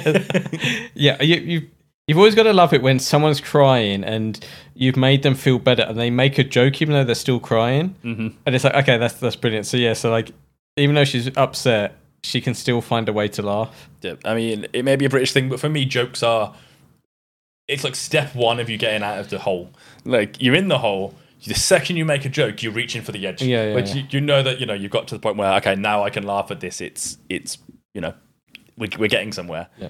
But girls tell each other everything. Fine, Rachel. It's fine that you and Phoebe have a conversation about your boyfriend's fantasy. I'll let that go. Don't have that conversation with your sister. We bring this up many times where, for some reason, Monica seems to know an awful lot about her brother. Ross knows an awful lot about Monica as well, what they get up to. And it's like, they even have discussions about it. And it's like, okay, cool, you might be good friends. Mm-hmm. There should be boundaries, though, when it comes to like family and stuff like that. And certainly, you know, you wouldn't want your like partner saying to your sister things you got up to or things you're good at or whatever. Like, she doesn't need to know that. No, like, it wouldn't ever occur to me to be sat in a room with a partner's family, even if I was like really close to their brother or something, and be like, yo, bro, you know your sister likes this, or me and your sister got up to this yesterday, or hey, the night of 5 times. Like, Sir, your daughter, absolutely amazing. You've done a good job bringing her up 5 times. I saw a TikTok the other day that was a guy walks in to meet his girlfriend's dad. And he's like, oh, nice to meet you. And the boyfriend goes, oh, it's great, we've got stuff in common. And then the dad goes, and he goes, we've both got the same nickname, but for while we're here, it's probably easier if you're dad and I'm daddy. I was like howling at this for about 15 minutes. Now, it was clearly set up and wasn't an actual situation. But I was trying to work out what would I do if that happened, if my daughter brought a guy home and he made that kind of joke. Because I feel like I'd be like, but it's my daughter. But you'd probably want to punch him afterwards. Yeah, I'd hit him and then laugh. Yeah. I don't know. Well, there's a lot of comedy of that, though, even within Friends, let alone anything else, where it is telling the parents something really inappropriate because you're nervous. So you're like, I'll bring up something that's positive about them, and I haven't realised who I'm actually talking to. Yeah, just don't do that with family. Like, it's not... Even friends. Like, if you and I are like, I wouldn't talk to my friends about this, their family or your family are definitely in the hell no category. Now, you could argue it's fine if, you know, Rachel went, oh, Monica, you know that Princess Leia costume, you wonder why your brother had it? Well, I can fill you in now. That might be a little bit different because that's weird. But yeah, don't talk to... No, like, avoid the topic entirely unless you're specifically forced to be in a situation where, you know, like, why is this vase broken?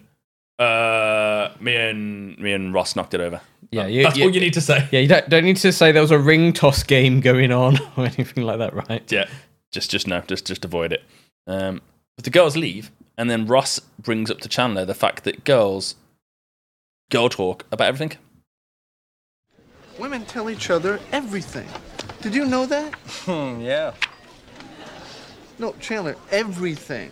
Like, stuff you like, stuff she likes, technique, stamina, girth. Girth? Why would they do this? Rachel says sharing's great, and supposedly, you know, we ought to be doing it. Do you want to? We're not going to talk about girth, are we? No. Yeah, okay. Yeah? Yeah, all right. You go first. Okay. I'll go first. Okay. So, the other night, Rachel and I are in bed talking about fantasies. And I happened to describe a particular Star Wars thing. Princess Leia in the gold bikini. Yes! Yes! Well, wow. Well, that was easy. Okay, you go. Okay. Okay? Okay, well, you know when you're in bed with a woman, and, you're fooling around with her, and you get all these, like, mental images in your brain, like Elle McPherson or that girl at the Xerox place. With the belly button ring? Oh, God. I know. And then all of a sudden, your mom pops into your head. And you're like, Mom, get out of here. But of course, like, after that, you can't possibly think of anything else, and you can't, stop what you're doing, so it's kind of like you're, you don't know.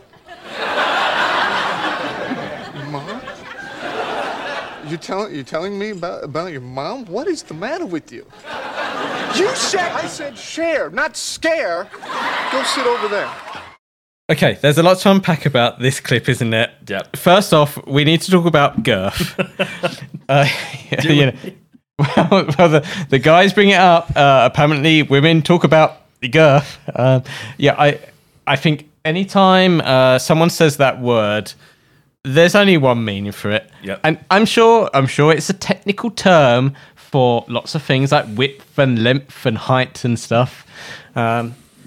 But yeah, it only has one connotation, doesn't it? Yep. And it would probably trigger insecurity in like men anyway. Just like, wait, what? The second men think that their parts are being discussed by people, it's immediately like, wait, what? No, what? It's just, like even if it's just mentioned, you're like, no, it's always going to be negative. It's never going to be positive. No one's going fantastic. They've said girth. They're not going to be polite about it. Yeah, like, what's the problem? What's wrong with it? It's just someone else for us to worry about now. Yeah, pretty much right. I absolutely love Chandler. Like, it's almost my line of the episode where he's just like, why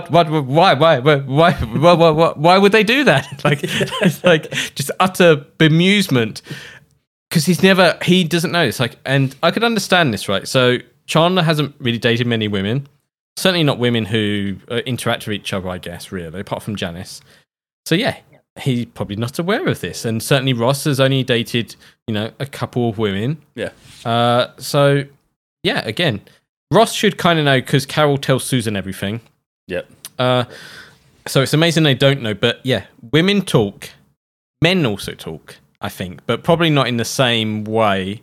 And certainly not about people they maybe know, as we previously discussed. Yep. I did like the way Ross is like, well, maybe we should try talking about things. Like, why do that? And I know Rachel's put it into your head. Yeah. And maybe he's doing what Chandler was doing previously on the internet of like, I'm going to do the thing the woman I'm into likes, right? So he's like, well, Rachel likes it and says it's good. Maybe we should do it. There could be a positive experience. Yeah, I guess what's the win from sharing that? If I was to tell you in a conversation what my partner liked, why there should not be a situation where you need that knowledge. Well, I guess it's the same way, how men in life in general just don't talk about their feelings and that. And you're like, well, there's a lot of things right now, especially if like, hey, men should open up more and say how they feel and things. And so in that situation, there could be some positive growth, yeah? Well, I mean, I guess that's been like you don't need that information. Like, no. If you want to have an emotional conversation and, open up more and talk about stuff, maybe have a conversation about how maybe you're concerned that, your partner's got a wandering eye or you've got one, or maybe you're not satisfying your partner. Like, a conversation that's not specifically about sex. Yeah. Or the graphic. I thought you were just going to say curve then. yeah, but exactly. Like something that's not that specific. Because if I was to sit down and be like, oh, I really like it when my partner dresses like insert fictional character. What are you... That information, there's no conversation we can have around that isn't you either going, that's cool, glad you enjoy it, well done, or that's weird, why should you do that? I guess you could bring up like, hey, have you ever been with someone who's into dressing up? Like, how did that make you feel? Like, is it like, I think it's weird? Is it weird? I think it's weird. And obviously you might learn different things then. Yeah. You might be, oh, they're into this thing. Is that really odd? And you're like, well, you might learn from someone else, like, no, it's not odd because I've got an experience I can share that's relatable, right? Yeah. And you could grow that way. But yeah, in terms of like going into details about things and just going discuss doesn't quite work. No, like an open forum topic. It's just like, I don't know what's appropriate to say right now, and I don't know what I would want to tell you about my love life with my partner. And it's just a weird conversation. And talking about being appropriate, I think this is one of my highlight moments out of all of Friends, where Chandler is like, well, sometimes you're doing things and all of a sudden your mum pops into your head. Just the way he tells the story is absolutely fantastic. Yeah. And there's definitely been times where you've told me, vague things, and I'm like, we're going to get to this episode, and this bit we're going to talk about, and all of a sudden you're going to be thinking about your mum anytime you do anything now, and it's going to be glorious in a sense because you're going to come back one episode later and be like, so Mark, my girlfriend and me were kissing, and then my mum popped into my head, and I couldn't get rid of it. Right? No. I totally understand what Chandler is saying here, in that sometimes you do get these like weird thoughts, whether it's you think about sex or whatever, right? Where you can't get them out of your head, almost like a song. Like you could just be sitting there and it's perfectly quiet, and then all of a sudden that random song just pops into your head, and you're just like, oh, it's that annoying song. I forgot about it 4 years ago, and now it's back again, and it stays there, sort of thing. But the way Chandler goes into it, too personal, I guess. Yeah, like we were talking just about details. Yeah. It's like, when you're trying to be intimate with someone and someone enters your head and you can't get rid of them. That's what you should have said. Yeah. Not you think about your mum while you're having sex. Yeah, because he then goes into detail, and then Ross is like, your mum, and he doesn't stop and go, oh yeah, I'm going to change the conversation or move on now. He goes deeper with it. And clearly Chandler, as we know from like previous episodes, has issues with his mum. Yep. And I guess sex in general, because of like his mum, his dad, the whole of his childhood sort of thing is weird, right? The fact that he's talking so candidly and doesn't realise kind of what he's saying. Yeah, it's almost like Chandler thinks this is a normal thing that happens to everyone. Which I think it probably does. Like maybe not your mum specifically. Yeah. But yeah, I'm sure like it's a perfectly normal thing for things to pop into your head that you forgot about. Yeah, or like an intrusive thought that you don't want to have. Yeah, exactly. Yeah, that's a perfectly articulate way to say what I've been saying for 4 minutes. Not you're thinking about your mum. Yeah. So yeah, it's absolutely brilliant the way he does it, and I love the callback that we'll get to at the end of the episode with this. I love how Ross is like, I said share, not scare. Makes him go sit on a different chair. But I kind of think Rachel almost has her point proven here, just because of how kind of, while he's telling the story, how relieved Chandler looks to be having the conversation. Like he genuinely seems like, oh, this is something I've wanted to talk about, but never felt like I could. It just goes very, very poorly for him. Well, yeah, exactly right.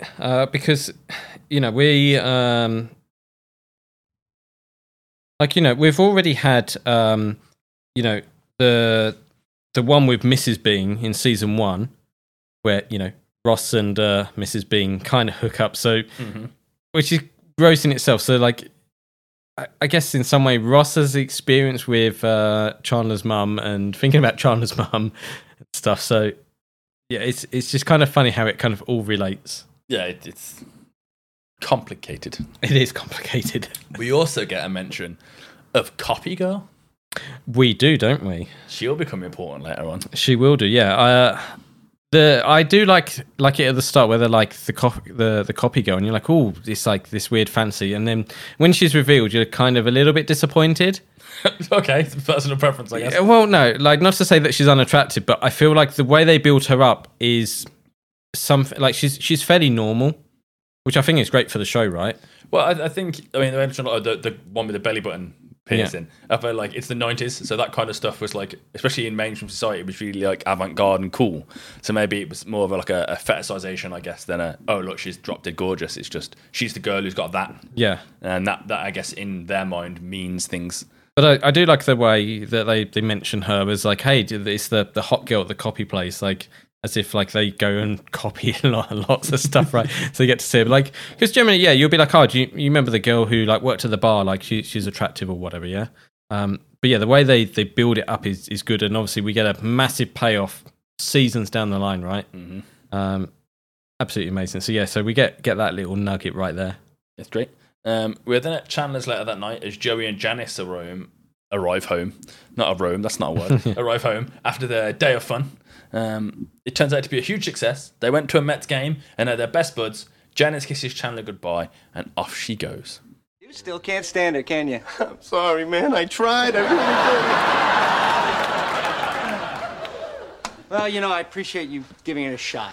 But hey, look, you know, the good thing is that we spent the whole day together, and I survived. And what's even more amazing, so did she. It was Bat Day at Shea Stadium. I guess that's something. Oh, man, that's huge. Now I know I can stand to be around her, which means I get to hang out with you, which is kind of the whole point anyway. Okay. Oh, hey, Chandler, we stopped by the coffee shop and ran into Ross. Oh, God. Hey, if it makes you feel any better, I do it too. Really? Oh, yeah. I always picture your mom when I'm having sex. I absolutely love it. It's just the way Joey says it. It's like, you know, met Ross at the coffee shop, and Charlie immediately goes, "Oh no, I know exactly what's happening next." Yeah. And then he diffuses the situation. It's like, yeah, it's okay. Like, you know, happens to me too. And like Chandler feels emboldened. It's like, okay, that's fine. I'm not unusual. Ross made me feel weird and unusual. Like, yeah, I always think about your mum. And like, it's just the way he says it with this kind of like soft smugness, but also caringness as well. Yeah, like he hasn't realised it's a joke or a burn. It's just a fact. Like, I think about your mum. Yeah. Just like it's that friendly banter of like, yeah, I think about your mum too. Like it's a slight burn, slight joke, but you're not forcing it home. You're just like, I guess there's a lot of truth in what he's saying at the same time, right? Yeah, absolutely hilarious, right? But I love how the show could have had a nice moment where Chandler talks about, or Joey talks about being friends with Janice, and then he can hang out with Chandler more, and that's the whole point. And we could have had this nice, touching moment between the two guys, and just left it there. And the show's like, no, we're gonna go for this brutal joke. No, that's what makes it. That's what makes the show, right? Because if it just ended nicely all the time, it'd be really boring. This is real. Like, guys' banter is like this, where you can't just be like, hey, you know what? You was right. I had fun with your girlfriend. Good night. There always has to be like a little stab back of like, you made me go through some pain. My turn now to give you some pain as well. I don't know if it's maybe like, especially like men of our generation and older, where we will have serious emotional conversation, and then it's like, right, I need to get it back to the appropriate level of conversation. Joke. So, well, yeah. How do I segue from, you know, this terrible topic? And I guess that's comedy in general. Like at least comedy shows, especially Friends will have its touching moment, and then it never ends on a sour note. There's always a joke to lift it off. No, well, maybe not always. Like you do have some times where, you know, they just end it because it needs to for the gravity of the situation. Yeah. But generally, you always have like your bad moment, and then you have to lighten the mood slightly. You can't just have it bad. Whereas like you've got shows like The Big Bang Theory where they try to have their sentimental moments, but they put too many jokes in the middle. It just ruins it, and it's like it's not funny and it's not sentimental. So yeah, real life is the same as comedy, I guess. We then join Monica, and she's watching one of the Civil War tapes that she'd bought for Richard, smoking one of Richard's cigars. And there's a knock on the door. It's her dad. Okay. We haven't seen him in a little while. We haven't. I mean, I'm always happy to see them, to be fair, the Geller's parents, all the time. But he came into the city for a money cuddle. I don't know if I love it or hate it. I absolutely love it. I mean, I think like you can tell I'm getting old and sentimental, because I feel like when I watched this episode originally, I'd have been like, that's the cringiest thing I've ever heard. Yeah. And it is kind of cringy, but it's so kind of heartwarming and genuine at the same time. Yeah. And I imagine that was something that he said growing up. Yes. And was a phrase they used together. And it's like, I'm just like, maybe because I'm old and sentimental now. I guess it's really nice that, you know, somehow news has got back to her parents, and he's like, look, I'm going to come and make sure my daughter's okay. Because I feel like whilst most parents would actually care, I don't think they kind of want to get into that situation where they're discussing this sort of thing with you. Yeah, I think in this instance it's different because Jack knows Richard really well. They've been close friends for a while. Well, maybe it's because it's Monica. Because like I bet for Ross when him and Carol broke up, I couldn't see him being like, "Son, I'm going to come and have a talk with you. It's going to make you feel better," because it probably wouldn't. Whereas with Monica, it's different, right? Well, when the Gellers were in an episode and he mentions that someone at work's a lesbian, and he goes, "I'm just saying," and that's how he handles that situation. Yeah. Whereas this is really heartwarming and sweet. But again, Dad's, traditionally, I guess Dad's little girl is always kind of seated softly and is the favourite, I guess. Well, yeah, Judy's not there to basically tell Monica how terrible she is. Yeah. It's really sweet, and you're right. Monica was probably a little thing they had as a little girl, and never outgrow that, right? Yeah, it's just like he may be in how old and she may be in her 20s, but he's always going to be her little girl. Yeah. It's very adorable. It's very sweet. They have a chat about how Monica's doing, because Jack has been to see Richard. And Richard's doing terribly. Apparently, even worse than when his marriage broke up. Yeah, which I think is understandable because he didn't want to end the relationship. So, of course, he's going to feel much worse, right? I can't imagine Richard being distraught. I don't want to imagine Richard being distraught. No, he would have a stiff upper lip, and he would just be a bit melancholy, I reckon. In my mind, like if I was going to go peak Richard after a breakup, you would come round and I'd be sat on my sofa with scotch. Yep. And I'd be taking quiet sips. And then the only way you better tell something was wrong is because the Devils would be on TV and the Devils would score and I wouldn't react. Yep. There'd be no joy in hockey that day. And that's how you'd know I would. And then that's when you go see my ex and be like, Ryan's a mess. yeah. Like that's how that would be like peak Richard. Instead of me actually like clutching down your tray, that's going, why did she leave? Yeah. But yeah. Yeah, I think you're right there with Richard. Like he wouldn't be in absolute tears. You could just tell his personality isn't beaming anymore, I guess. Yeah, like you'd be like, Richard, look, I've just bought this like brand new set of golf clubs, and he's like, like he's just not himself. Yeah, that's how you'd tell. For some reason, this cheers Monica up, and Monica's a little bit crazy here, I think. Yeah, because if he cheated on her, then fine, right?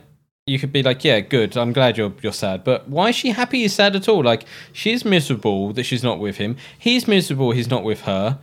Why would that make you happy? Especially given that she caused this pain. Yeah. It's not like he dumped her and she's happy he's upset. She dumped him and he's happy he's upset. Like that's weird. Like, you might feel happy that someone else is feeling sad with you in that sort of weird scenario. Like, they're in the same situation as you, but you caused all this. This is all your fault. So. Yeah, like I understand that the kind of, I guess, selfish idea that you've broken up and you don't. I think you want them to be miserable, but you don't want them to be happy. You want to feel like your absence is somehow impacting their life. Yes. And then so many people move on really quickly after a relationship, and it hurts the ex, and you're like, Did you not care? Like, was there no period of adjustment for you after leaving? And obviously, in some cases there are, sometimes there aren't. Depends on the situation. But yeah, so I understand you wouldn't want to hear, oh, he was out last week and he's dating some new girl, because you'd feel terrible, because you'd be like, oh, well, what did I mean to them if they can get over it that quickly? Yeah. But again, people deal with things their own way. Maybe that's how he's coping, by getting drunk and having one night stands with models. Who knows? Yeah. But yeah, the fact that she's happy in this context just comes across as weird to me. Yes. But it does mean, now she's happy, that she can get a bit of sleep. She falls asleep during one of her dad's stories about going on tour and someone doing it under Uncle Sam's dime. And it's like a really weird, ranty story, like typical dad story where it's not really going anywhere.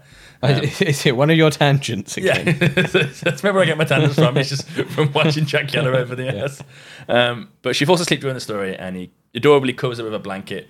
He starts smoking the cigar that Richard left behind. Just the way he's like, okay, yeah. And he goes on watching the Civil War video, which I find weird, but it'd be no different to me watching a World War II documentary. Like, I don't have any interest in the American Civil War, because it was the American Civil War, so I'm like, meh. At the same time, you've got to remember that Richard and Jack are friends of a similar age and everything. Like, so they probably share similar like interests and stuff like that. They probably have their own, collections that they've swapped, sort of thing. It'd be like me and you, you playing a video game, put it on pause, and I come along and go, oh, let's play the game. I'll carry on playing, sort of thing. So I can totally see that. If there are different, like Chandler coming in wouldn't watch it, but these two would be like, yeah, they probably have a lot of things in common. So yeah, why not? Yeah. But that's almost the end of the episode, but we've got just enough time to check in on Ross's fantasy. Okay,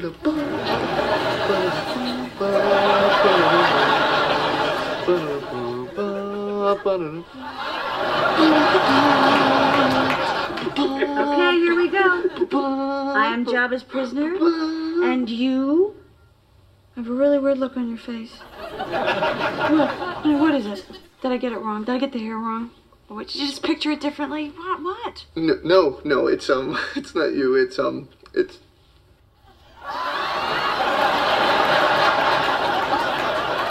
Well, what is it? Come on, sweetie. You're kind of like freaking me out here. I hate Chandler. The bastard ruined my life. so we get like a swear, I guess. Yep, don't always get those. It doesn't happen very often, does it? But when it does, I always thought they save it for the right moment. Yeah. And this is, if you're Russ, definitely the right moment.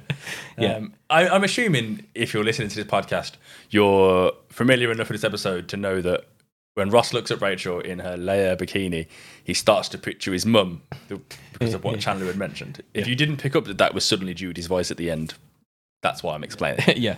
I absolutely love it. There's a couple of things I want to talk about. So there's a website I follow called FML, which I'm sure you can guess what that stands for. Mm-hmm. And it's basically people will put stories of like terrible things that happen in their life. And there's a lot of stories where it'll be like a girl saying, I've just like been seeing my new boyfriend and he came over and he said a very inappropriate thing that he thought was funny during like a private moment between us. And so just when he's like go, ba, ba, ba, ba, ba, I can just imagine him going, Rachel, open the bay doors. Say it's so like that, just really inappropriate, but geeky. And like, yes, he's in the moment in the fantasy, but Rachel just going, nope, I'm out. Like, stop it. Like, just him doing the noise. Yep. And like, and then we get onto like the role play, and like she's trying. Role play I've never really understood personally. Like, I get it in terms of if you were acting like on a stage or whatever, like you're playing a character. When it becomes this, I can't like like give it of the illusion of like the reality of what's going on. I know you're play acting. Yep. So yeah, I couldn't understand it at all. So when she's trying that, I'm just like, that's not sexy at all. Nope. And obviously she then ruins it by going, oh, did I do the hair wrong? Am I doing the role wrong? Like, that would take you out the moment instantly. Yeah, well, yeah. I mean, well, I suppose when she sees Ross's face, the kind of the moment's already ruined. All I thought was, why are you humming the theme? Just put the CD on. That's even worse. Hang on, I've got John Williams' score is about to come up. Let's just wait for it to peak first before we begin. You're telling me at some point in your life you didn't own the soundtracks to the Star Wars movies? No. I did. I bet you did. The original trilogy and I think Phantom Menace, and then I stopped buying them because... So, darling, can you put on track 5, Jabba's Hutt? Because I need the rousing score to get me in the mood for this sequence. No. The thing is, because I also don't particularly see the sexiness of that situation, I would probably make a joke that would ruin it. Yeah. Like, she'd walk in the room and I'd be like, "Awanga," and just like start talking for teaser, and she'd be like, "Great." You'd be like, "I'm going to take my shot, but I'm going to miss because I'm a stormtrooper." just something ridiculous. Yeah. But I mean, you know, she tried. She made an effort. I think that's the thing, though. Like, guys, when it comes to like sex and that, like, you can make a joke, and generally with the right person, making a joke or having a fun time is probably like perfect. Yeah. But certainly guys ruin it because women guess are more likely to want to be in, I guess, for lack of a better phrase, like the mood or the fantasy of what's happening. And making a joke is very inappropriate and just ruins it. Whereas for a guy, you're just like, no, this is a funny situation. I don't care. Like, it doesn't ruin it. I won't go into details, but I think the best dynamic I've ever, I guess, experienced would be when it goes from the intimate to the goofy and back really naturally. Yeah. Like, it's kind of like 1 minute you're giggling at each other, talking about stupid stuff. And then all of a sudden you kiss and then stuff happens and you're really intimate. And then, you know, that ends. And then the goofy conversation carries back on. And it's like, to me, that's a good balance. So that's the most comfortable, isn't it? Yeah. Like the idea is going to be like, it is now sexy time. Yeah. Sexy time will proceed until 7:42. And then, put on the Barry Manilow. We're only going to say the right things and do the right things and look the right way. Yeah, like hold me closer, Tony Danza. Yeah. Being able to, I guess, have fun is probably the best way to have a relationship. But yeah, so on this FML website, like there's certainly women on there who have had like boyfriends say stupid stuff like that and just totally kill the mood in a sentence. And it's amazing how us men can do that. Yeah. It's just to reiterate, just the noise he makes. The way she dresses is amazing. I guess if you're into that. See, this is. I was hoping you weren't going to bring up the quality of the costume. Okay. Because it's crap. Okay.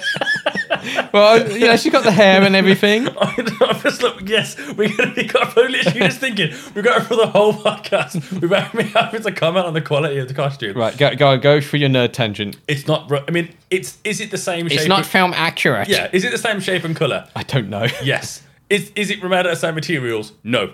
Like, it's just. I'm pretty sure Leia's hair isn't. In fact, I have to Google this now. But I'm pretty sure Leia's hair isn't in that haircut for that scene. I think she's got some kind of like ponytail thing going on. I don't think she has the classic like bun ears thing for that scene.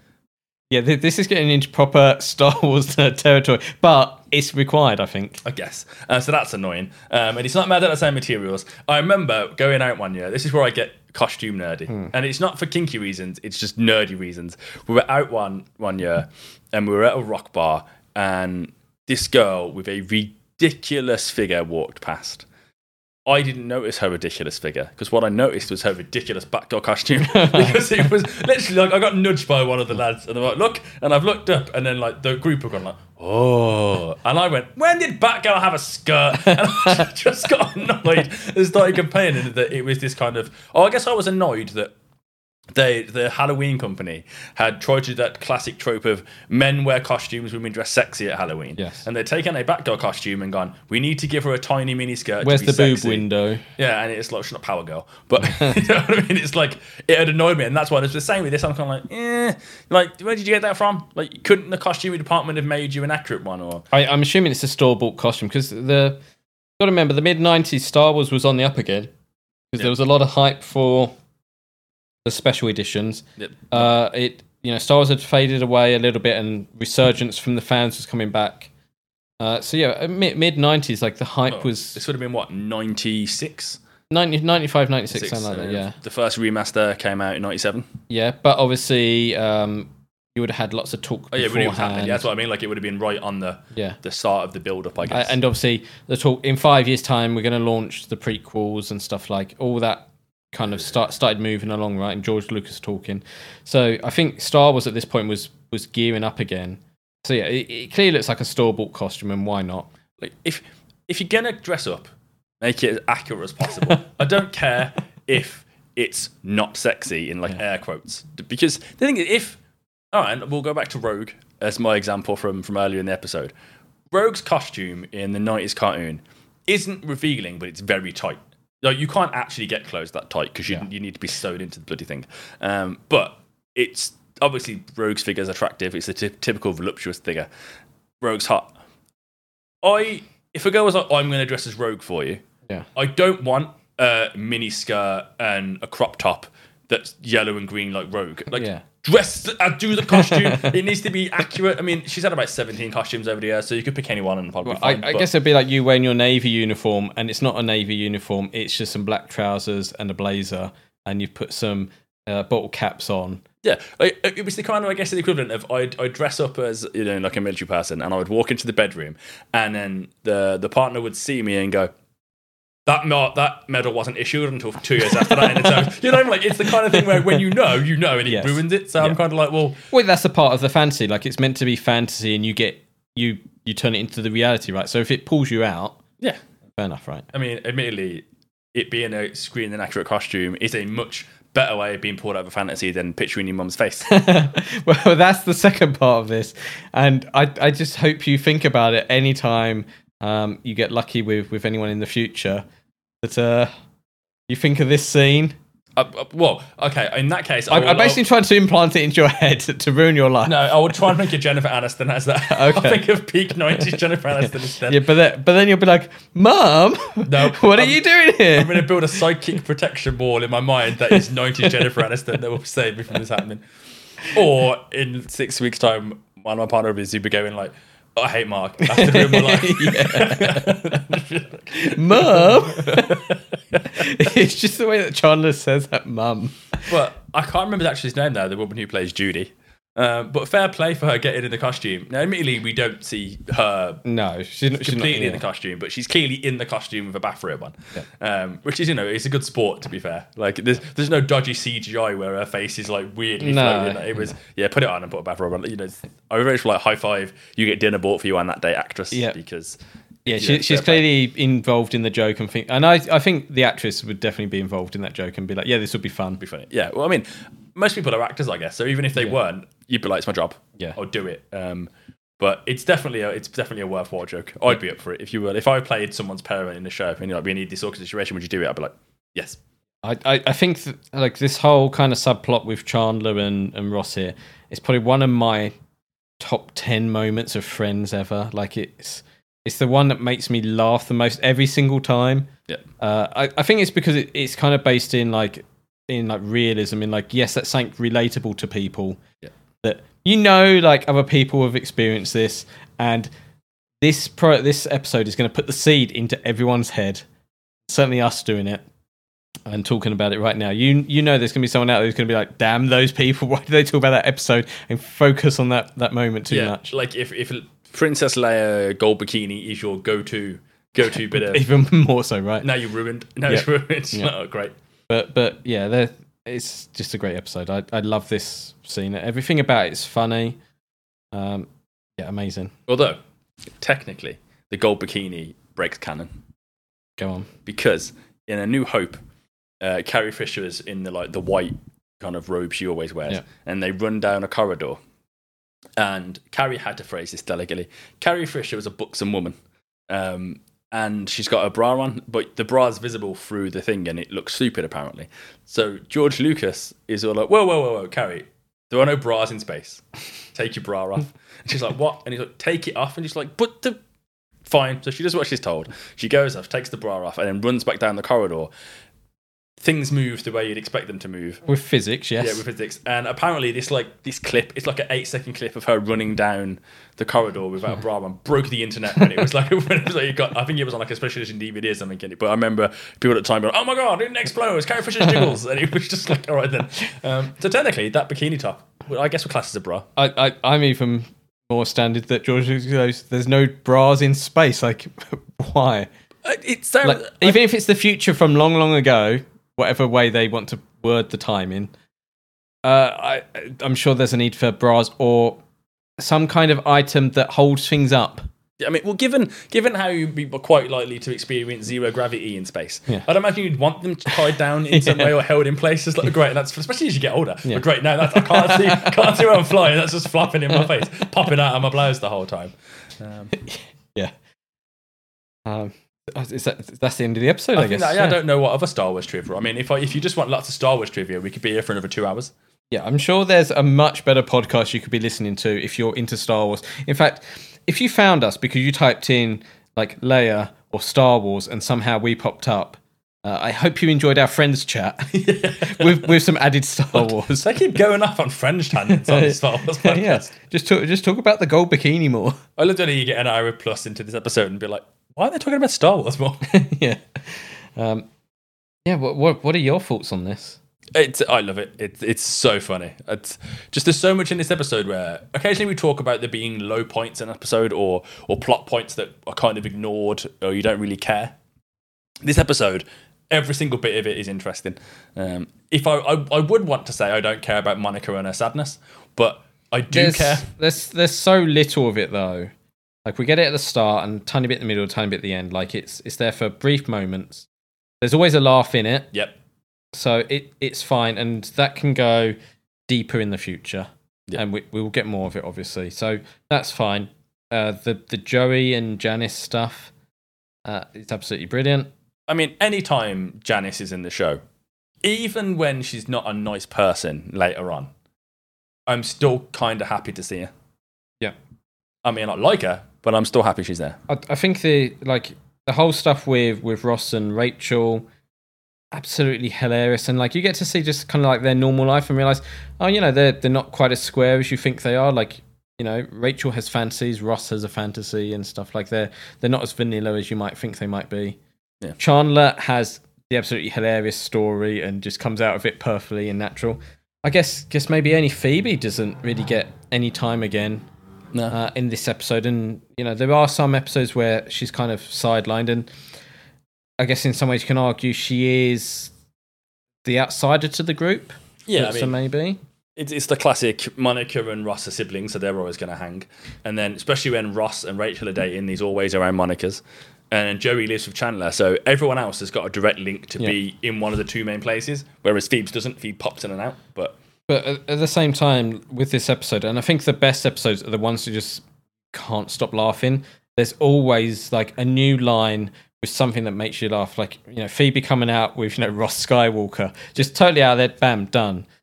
Rachel coming out with, you know, the fantasy stuff and going, oh, I tell my girlfriend everything, absolutely hilarious. Chandler, hilarious. Ross, hilarious. Joey going, I spoke to Ross at the coffee place. Like, instantly, they don't even need to finish the sentence. No, you're laughing instantly. So it's one of the top episodes, and it's the start of the third season. A beautiful start. Yeah, I mean, I think it, as a metric, I guess I've realised over the first two seasons of Friends, is the more clip and less note there are in my podcast notes, the better the episode's going to be. Because there were parts of this episode that I couldn't not include in clips. I mean, some of the clips are like 2 minutes long, which is much longer than we'd normally do.